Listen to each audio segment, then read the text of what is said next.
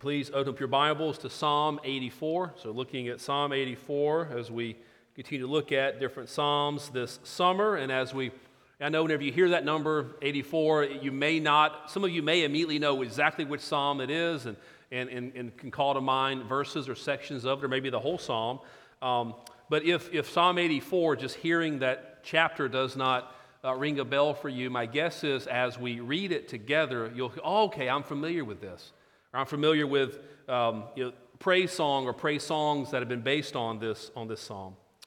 And so it's a psalm of longing for God. It's a psalm of relying on God's strength and the strength that only He can provide and the strength that He does provide for His people.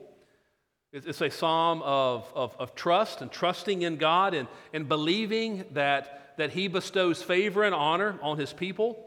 And as the psalmist promises towards the end, no good thing does God withhold from His faithful people.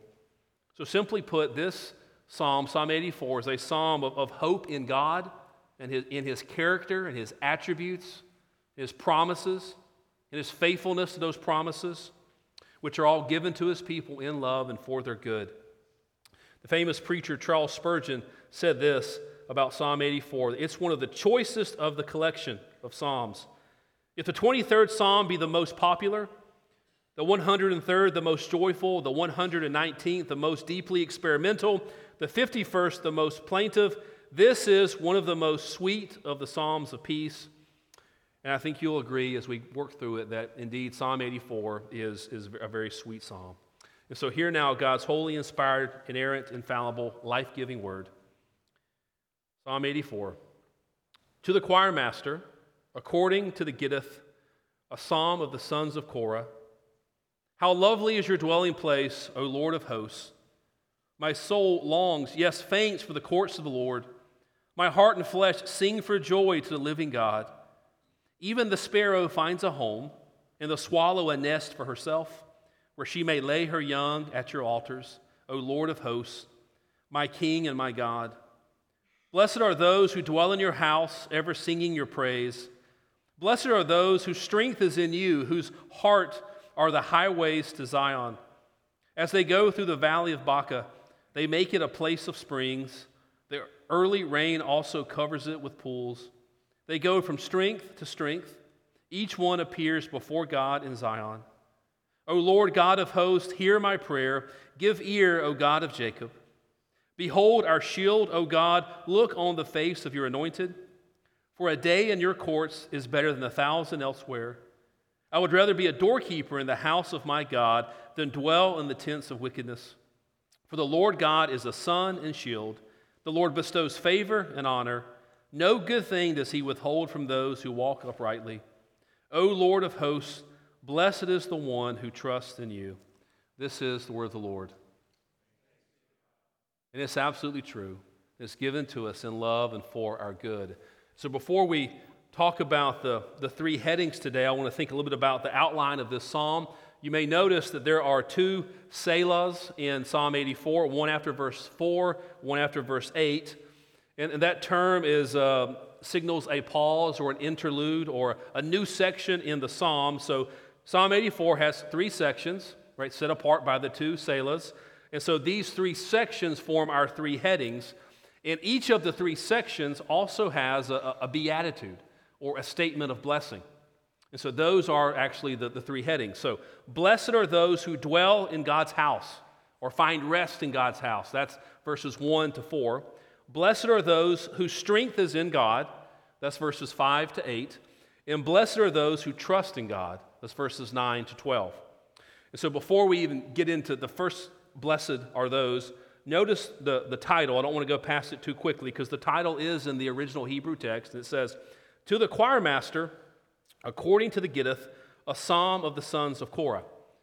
Now, we don't know the specific circumstances behind the writing of Psalm 84. But we do learn some things from this title. One, that we see that this psalm is meant to be sung in corporate worship, right? It's to the choir master. And the Gittith is a musical or liturgical term. Then we also learn about those who it's attributed to, the sons of Korah. There are 12 psalms in the Psalter ascribed to the sons of Korah. And if you're not familiar with who Korah was, you can read about him in the Old Testament book of Numbers, Numbers 16, that he leads an unsuccessful rebellion against Moses and Aaron. So that's in Numbers 16. That's the historical account. I think it's the first 40 verses of Numbers 16. But then there's a summary of Korah's failed rebellion recorded in Numbers 26, verses 9 to 11. Here's the summary. These are the Dathan and Abiram, chosen from the congregation, who contended against Moses and Aaron in the company of Korah, when they contended against the Lord, and the earth opened its mouth and swallowed them up together with Korah. When that company died, when the fire devoured 250 men, and they became a warning. But the sons of Korah did not die. So on the one hand, I mean, there's a warning because there's this sinful rebellion against Moses and Aaron, and the Lord responds in judgment. But you notice, it's a warning, but the sons of Korah did not die. That God extended grace to the sons of Korah, and all of them did not die. And God would even eventually give them, as one of the Levitical families, a role to play in the corporate worship in the temple. Again, we have 12 psalms that are attributed to the sons of Korah because part of the sons of Korah became singers and musicians in the temple, and the other part of the sons of Korah served as doorkeepers, gatekeepers, guardians in the temple. And so we'll come back to that a little bit later because the psalm mentions that later. But at the beginning of Psalm 84, here in this title, don't miss how the mention of the sons of Korah is a reminder of and a pointer towards God's grace. God's grace even for rebels. And praise God that God still extends amazing grace that we sung about earlier in this service to rebels even today. Amen. Now the first heading, blessed are those who dwell in God's house. And this first section is verses 1 to 4. Looking at verse 1, how lovely is your dwelling place. Now lovely does not simply mean that the sanctuary in the temple was beautiful. Doesn't simply mean that the architecture was aesthetically pleasing, although it was.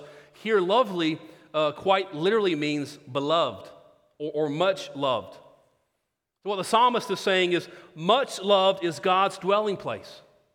Why? Why is it much loved? Why is it beloved? Well, because God is there. That's why the people love it. As one commentator put it, what a dearly loved place is your dwelling place, God. I cannot think of anywhere I would rather be. Now think about it. I cannot think of anywhere I'd rather be. I don't want to ask you, okay, is there any place you'd rather be right now? But I'd rather phrase it as, what is your favorite place in all the world? What's your favorite place? You know, I know for some people, it's on a mountain, it's on a beach, it's in the woods, it's on a river, it's on a lake, maybe it's at a family member's house. It's at whatever that favorite, regular family vacation spot is. Maybe it's at that restaurant that's your family's place where you gather, and maybe it's in your home. But think about where is that place? Your favorite place in the world. The psalmist here in verse 1 declares that the sanctuary is that place for him. That there's no other place he'd rather be. So look again at verse 1. How lovely is your dwelling place, O Lord of hosts. You have that title for God, Lord of hosts or Lord of armies. It appears, I think, 4 or 5 times in Psalm 84, over and over and over again. So it's a title for God that's frequently used of God throughout the Old Testament. And what it does is it points to God as the Lord of hosts, the Lord of armies, that He is the sovereign God over all the earth, over all the armies on the earth, and in heaven above. And so, friends, don't miss that this is who your God is. This is the God to whom you pray. On the one hand, that your God calls you to worship, invites you to enter into His sanctuary and to worship Him. And on the other hand, He is the Lord of hosts, the Lord of all the armies of heaven and on earth. He's that powerful. He's that great. And it's this God who hears and answers your prayers. It's this God who loves you, who knows you by name. And that's why the psalmist longs to be in the place where this God, where his God dwells. So look at verse 2. My soul longs, yes, faints for the courts of the Lord. My heart and flesh sing for joy to the living God. And so here the psalmist expresses an intense desire to be back in the courts of the Lord. So apparently, for some reason, he's been temporarily prevented from being there, but we can see he longs to be there. He longs to be there with all that he is, with the depths of his soul. My soul, all that he is, longs, even faints to be there. Right? His heart, his inner being, and his flesh, his external body, they long, they cry out to be in the courts of the Lord's temple, singing for joy as they praise God with the rest of God's people. And I don't know if you've ever had that experience in your life where you just longed. You longed for the next opportunity to gather with God's people and to worship God. You couldn't wait for that next Sunday to come around. You couldn't wait for that next opportunity. I know that's not always the steady state that we live in and the constant desire of our hearts, but when it's there, it's both incredibly intense and it's an incredibly sweet desire, and that's what the psalmist is describing, expressing. Then look at verses 3 and 4. Even the sparrow finds a home, and the swallow a nest for herself, where she may lay her young at your altars, O Lord of hosts, my King and my God. Blessed are those who dwell in your house, ever singing your praise.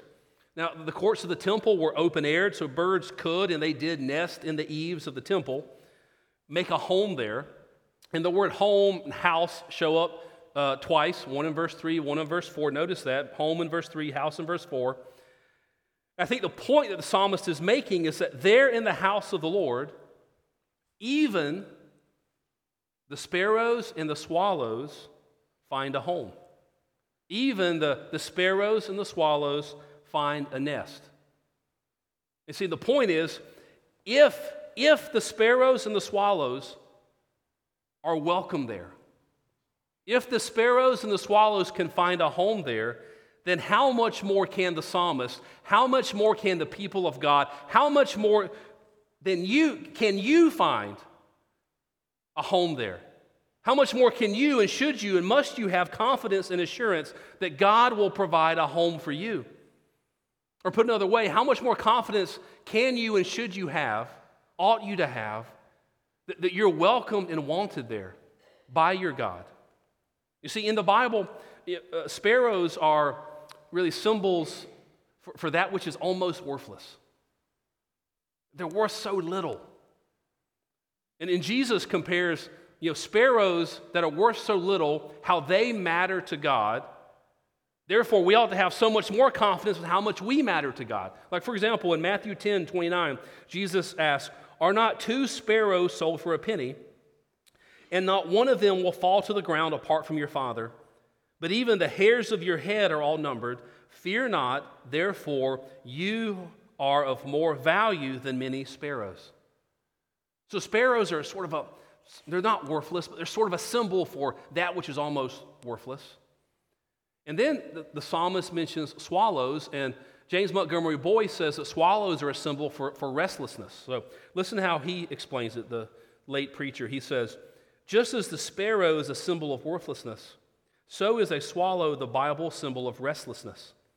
It's a bird that's always in the air, winging its way from point to point, from the earliest glimmer of dawn to after sunset, right? Never at rest, never at peace. And yet the psalmist says that the swallows find rest.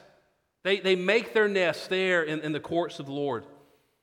And so thinking about it this way, about the swallows being symbols of restlessness, that it calls to mind a quote that St. Augustine wrote in his book Confessions. He says, "You have formed us for yourself, O God, and our hearts are restless until they find rest in you." And the Welsh preacher David Martin Lloyd-Jones expands this some. He says, "Man by nature, man without God is restless. Where can we find peace? Where can we find tranquility? Where can we find rest and peace of mind and of heart and of spirit? Where can we find the point where all is well and nothing troubles? Where is it? Man cannot find it. He is restless. Why?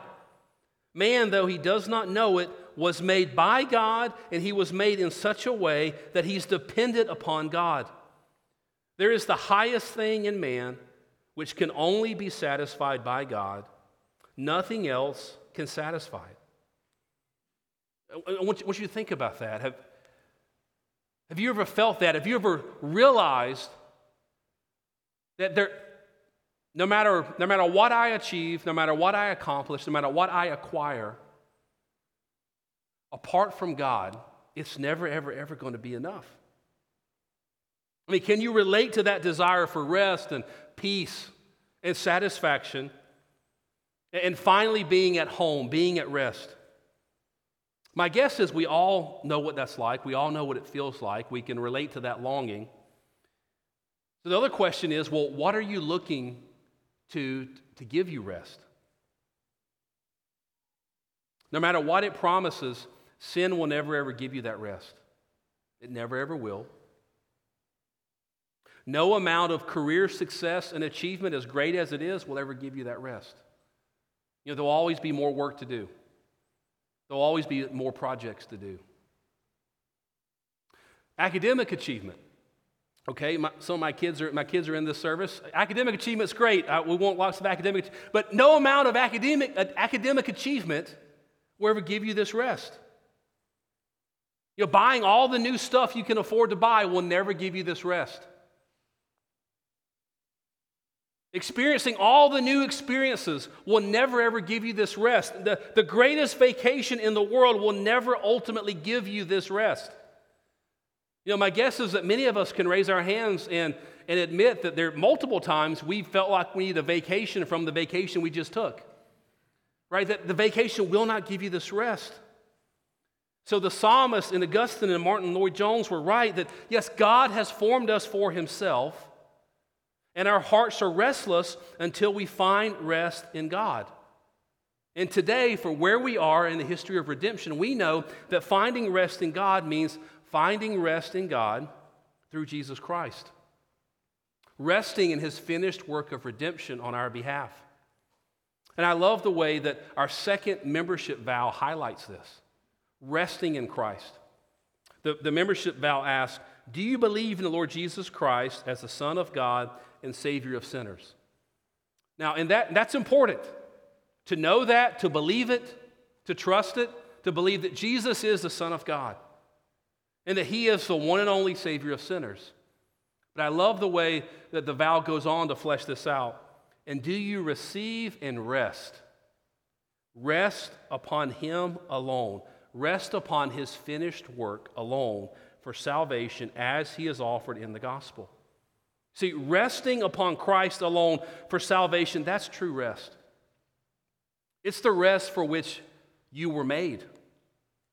And we will be restless until or unless we come to know Christ, this Christ, as Savior and Lord, and rest upon his finished work on our behalf. So blessed are those who dwell and who rest in God's house. The second heading, blessed are those whose strength is in God. Look at verse 5. Blessed are those whose strength is in you, in whose heart are the highways to Zion. I love verse 5. There's a couple of layers to it. See, in verse 5, the psalmist seems to focus his attention on a journey, a pilgrimage of sorts from wherever he is, right, temporarily separated from the courts of the Lord, the temple in Jerusalem. He's setting his heart on this pilgrimage back to the temple, and he knows that he must make this journey, and he must make it, he can only make it in the strength that God provides. That he's utterly dependent upon God every step of the way. And yet we see the second half of it, in whose heart are the highways to Zion. And commentators go back and forth and they offer different interpretations of what this means. What I find most compelling and I think makes the most sense is that the psalmist simply can't stop thinking about this journey. He can't stop thinking about being back in the temple courts, back in the sanctuary to worship God along with his people. So as is often the case, the heart of the matter is the matter of the heart, and his heart is set on this journey. Commentator Alan Ross says, to say the highways are in their hearts is to say that the trip was on their mind. They were intent on making the journey. The word hearts referring to their desire and decision to go. So the psalmist's heart is set on the journey. He longs to complete this journey. He longs to experience this intimacy with his God. But we're going to see that the journey is not an easy one. There's going to be trials and tribulations. It's going to be a difficult journey. So look at verse 6. As they go through the valley of Baca, they make it a place of springs. The early rain also covers it with pools. See, verse 6 is both a sobering verse, and it's also a very, very encouraging verse, a verse with a great promise. So first, think about the sobering aspect of it. See, we don't know where the valley of Baca is or was. We don't even know if it's a real place or not. And we don't find it anywhere in the Old Testament. It seems to be a real place here in the psalm, but what we know is that the word Baca appears to be linked to the Hebrew word for weeping or sadness. Weeping and sadness. And then we also see, though, that it's clear from verse 6 in the context that the valley of Baca not only is a place of weeping and sadness, but it's a dry place. And in the Middle East, a dry place is going to be a lifeless place. It's going to be a desert.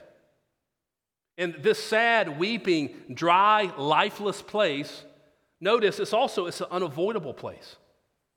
Right? It's not a place that anyone would choose to go. It's certainly not the place that the psalmist would choose to go, but he has to go through there to get to where he wants to be, to get to his heart's desire, which is this intimacy, this intimate place with God, to be in the courts of the Lord.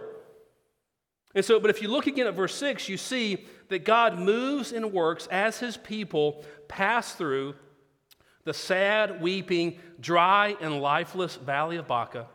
And as they pass through, God works and he moves. And he transforms that place of sadness and weeping and dryness and lifelessness into a place of springs, pools of water, a life-giving place. You see that? Even already through our study in the Psalms this summer, we've seen that the people of God should never, ever be surprised when we go through valleys like this, hard times like this. Now, we are often surprised. It almost always catches us off guard, but the Bible tells us over and over and over again in the Old Testament and the New Testament that it should never, ever catch us off guard. We should never be surprised when we encounter trials and difficulties in this life. Now, these things are hard. They're often quite painful. But what God's Word tells us, and I think even what Psalm 84, verse 6 tells us, is that these difficult times are essential for our spiritual growth and spiritual maturity. A few weeks back, we looked at Psalm 66, and there's a section there that reminds me of Psalm 84, verse 6. In Psalm 66, verses 10 to 12, we read, "For you, O God, have tested us. You've tried us as silver is tried. You brought us into the net. You laid a crushing burden on our backs. You let men ride over our heads. We went through fire and through water." And that sounds like the Valley of Baca. It's a place of sadness and weeping and pain and hard times. It's dryness. Not where we want to be, a time of trial and testing. But then, yet you have brought us out to a place of abundance. That's when the rains come and God makes it a place of springs and covers it with pools. See, the psalmist says that God brought his people, and he brings his people through a variety of tests and trials for the purpose of refining us and purifying our faith in much the same way that silver and gold are refined and purified.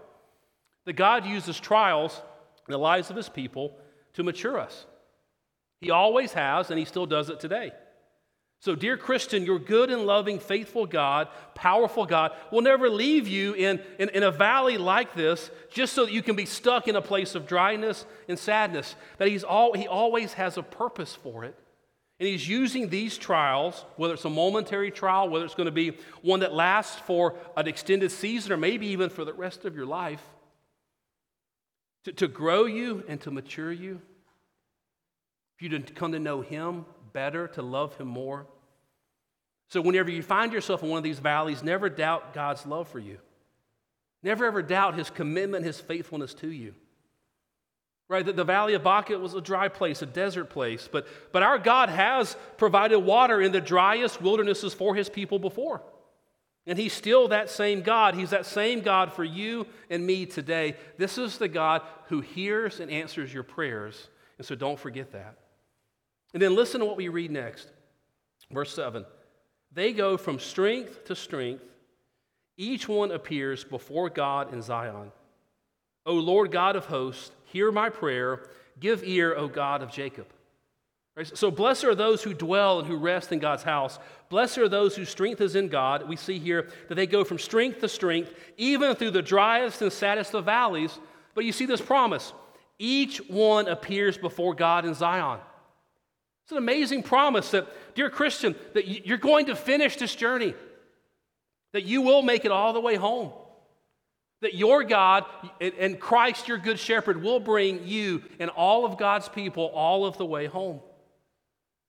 So the third heading, blessed are those who trust in God, looking at verses 9 to 12. Beginning with verse 9, behold our shield, O God, look on the face of your anointed.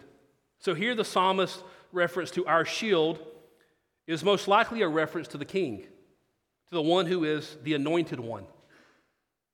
See, the psalmist is trusting that God will bless and provide for his people and show favor to God's anointed one. And you may know this, but in Hebrew, the anointed one is literally the Messiah. Think about that. Years later, the risen Messiah, Jesus Christ, on the road to Emmaus, would talk to his disciples about how all the Old Testament scriptures point forward to him. All that the Old Testament scriptures say about him must be fulfilled in him. Listen how he puts it there on the road to Emmaus in Luke 24, verse 44. Then Jesus said to them, these are my words that I spoke to you while I was still with you, that everything written about me in the law of Moses and the prophets and the Psalms must be fulfilled. And so it is good and right for us to read Psalm 84 and to think about Christ and how this psalm points us forward to Christ. Pastor Richard Phillips helps us here. He says, the word anointed in Hebrew is Messiah. Reading this, the Christian cannot help but think of Jesus Christ. We pray confidently in his name. Behold our shield, O God. Look on the face of your anointed. And we know that whatever our circumstances, we are not alone. Jesus declares, I will never leave you nor forsake you. Christ is the guarantee of God's covenant favor to us and the good shepherd of his flock. Therefore, friends, those of us who trust in Christ today, we can wholeheartedly agree with Psalm 84 and what it says in verse 10, for a day in your courts is better than 1,000 elsewhere. I would rather be a doorkeeper in the house of my God than dwell in the tents of wickedness. So think about what this verse means, that a day near God, a day with God, is better than 1,000 days doing anything else without God. If you remember from earlier in the sermon, the sons of Korah, to those who the Psalms attributed, some of them were literal doorkeepers in the house of God. So if you think about what this psalm means, that yes, on the one hand, at some level, it means that even a lowly position, a lowly station in life with God is better than luxury without God. A lowly station, lowly position with God is better than all the money in the world, but in our sin. Right? Sin never makes things better. It never takes us where we want to go. But more than that, I think verse 10 means that the psalmist would rather be in his place of service, guarding the door that's been entrusted to him. In his place, he'd rather be in his place of service in God's kingdom, using his God-given gifts, than he would rather be doing anything else, anywhere else. And why? We'll look at verses 11 and 12. And here we find the crescendo of encouragement and hope here. For the Lord God is a sun and shield. The Lord bestows favor and honor. No good thing does he withhold from those who walk uprightly. O Lord of hosts, blessed is the one who trusts in you. See, why trust God? Because better is one day in his courts than 1,000 anywhere else. Why trust God? He is our sun. He's the source of life and breath and joy. Why trust him? He's our shield. He's the one who protects us and guards us and watches over our goings out and our comings in. Why trust God? Because he's promised us that no good thing does he withhold from his faithful people. No good thing does he withhold. And reading that verse, I can't help but think of what Paul writes in Romans 8:32. He who did not spare his own son, but gave him up for us all, how will he not also with him graciously give us all things?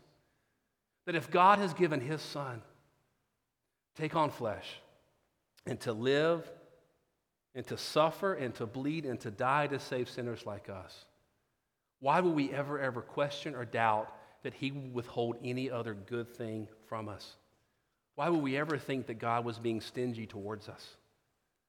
Right? It's no small thing, no small sacrifice for God to send Christ to live and die for us. So Paul is making the argument here, from the greater to the lesser, we already have the greatest gift. Why would we ever doubt that God's going to give us anything and everything else that we need? The analogy, illustration I've used, although I don't feel like it hit well in the first service, and so I don't know. It could have been me, it could have been them. We'll see how this goes. But this is one I've used with you before. Maybe I didn't think of a better one. But I think it's analogous, understanding Romans 8:32, understanding what we see in Psalm 84 about no good thing does God withhold from his people, is the idea of a young man getting down on his knee before the woman that he loves, reaching his hand into his pocket, pulling out a ring, open the palm of his hand, and the woman looks at that ring, and it is the diamond of her. It's a diamond ring of her dreams. She grabs it, she puts it on her finger, it fits perfectly. Then all she could think to ask is, okay, yeah, but thanks, but where's the box? Right? That would be absurd, right? To think that way. But so many of us, don't we think that way? Okay, yes. Yes, God so loved the world that he sent his one and only Son, so that whoever believe in him would not perish but have everlasting life. But is God really going to care about my prayers? I mean, God loved me so much to do all of that to save me, to wash away my sin, to credit me with Christ's righteousness. But then we question and doubt that God cares about the lesser details and the lesser issues and problems in our lives. Theologian John Stott says, in giving his Son, God gave everything. The cross is the guarantee of the continuing, unfailing generosity of God. Or as Psalm 84 puts it, no good thing does God withhold from his faithful people. See, dear Christian, remind yourself of this the next time you wonder if God is really for you, if God is really generous towards you, when you're questioning whether he really does love you. Whenever you begin to wonder and doubt whether he's just too busy to be bothered by you. You think surely he's not hearing these prayers. Remember this. Remember these truths. Remember these precious promises in Psalm 84. Remember promises that we read about in verse 3. Even the sparrow finds a home and the swallow a nest for herself. You matter more to God than the sparrows and the swallows. Never ever doubt that you are wanted and welcomed by your God. Remember what we read about in Psalm 84, verses 6 and 7. As they go through the valley of Baca, they make it a place of springs. The early rain also covers it with pools. They go from strength to strength. Each one appears before God in Zion. That you, dear Christian, will finish. Because your faithful God, Christ your good shepherd, will bring all of his people all of the way home. And don't forget to have the psalm ends, for a day in your courts is better than 1,000 elsewhere.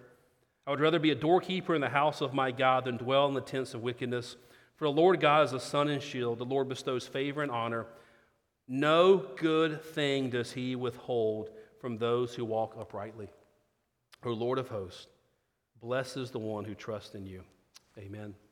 Amen. Let's go to the Lord in prayer. Father, we thank you for these precious promises. How lovely is your dwelling place. We're so thankful that we're welcomed and that we're wanted. We're so very thankful that we have the assurance that you will bring all of your people all the way home. Lord, help us to trust, even when it's hard to believe, that there is no good thing that you withhold from your people.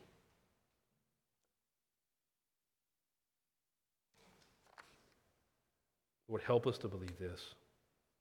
In giving Christ, you did give us everything. In Jesus' life, death, and resurrection, our redemption in Christ, resting in him, truly is the guarantee of your continuing, unfailing generosity towards us. And we see that here in this table. Reminds us of how you have provided for us in Christ, his life, death, giving of his body and of his blood. It also reminds us of how you continue to provide for us as Christ rules and reigns over us, as he intercedes for us, as he strengthens us and nourishes us. It also assures us and promises us that he will come again. As we've said multiple times this morning, he will bring us all the way home to be with you, our triune God, and all your people for all eternity. Lord, help us remember these things. We prepare our hearts to come to this table. Lord, we ask all of this in Jesus' name. Amen.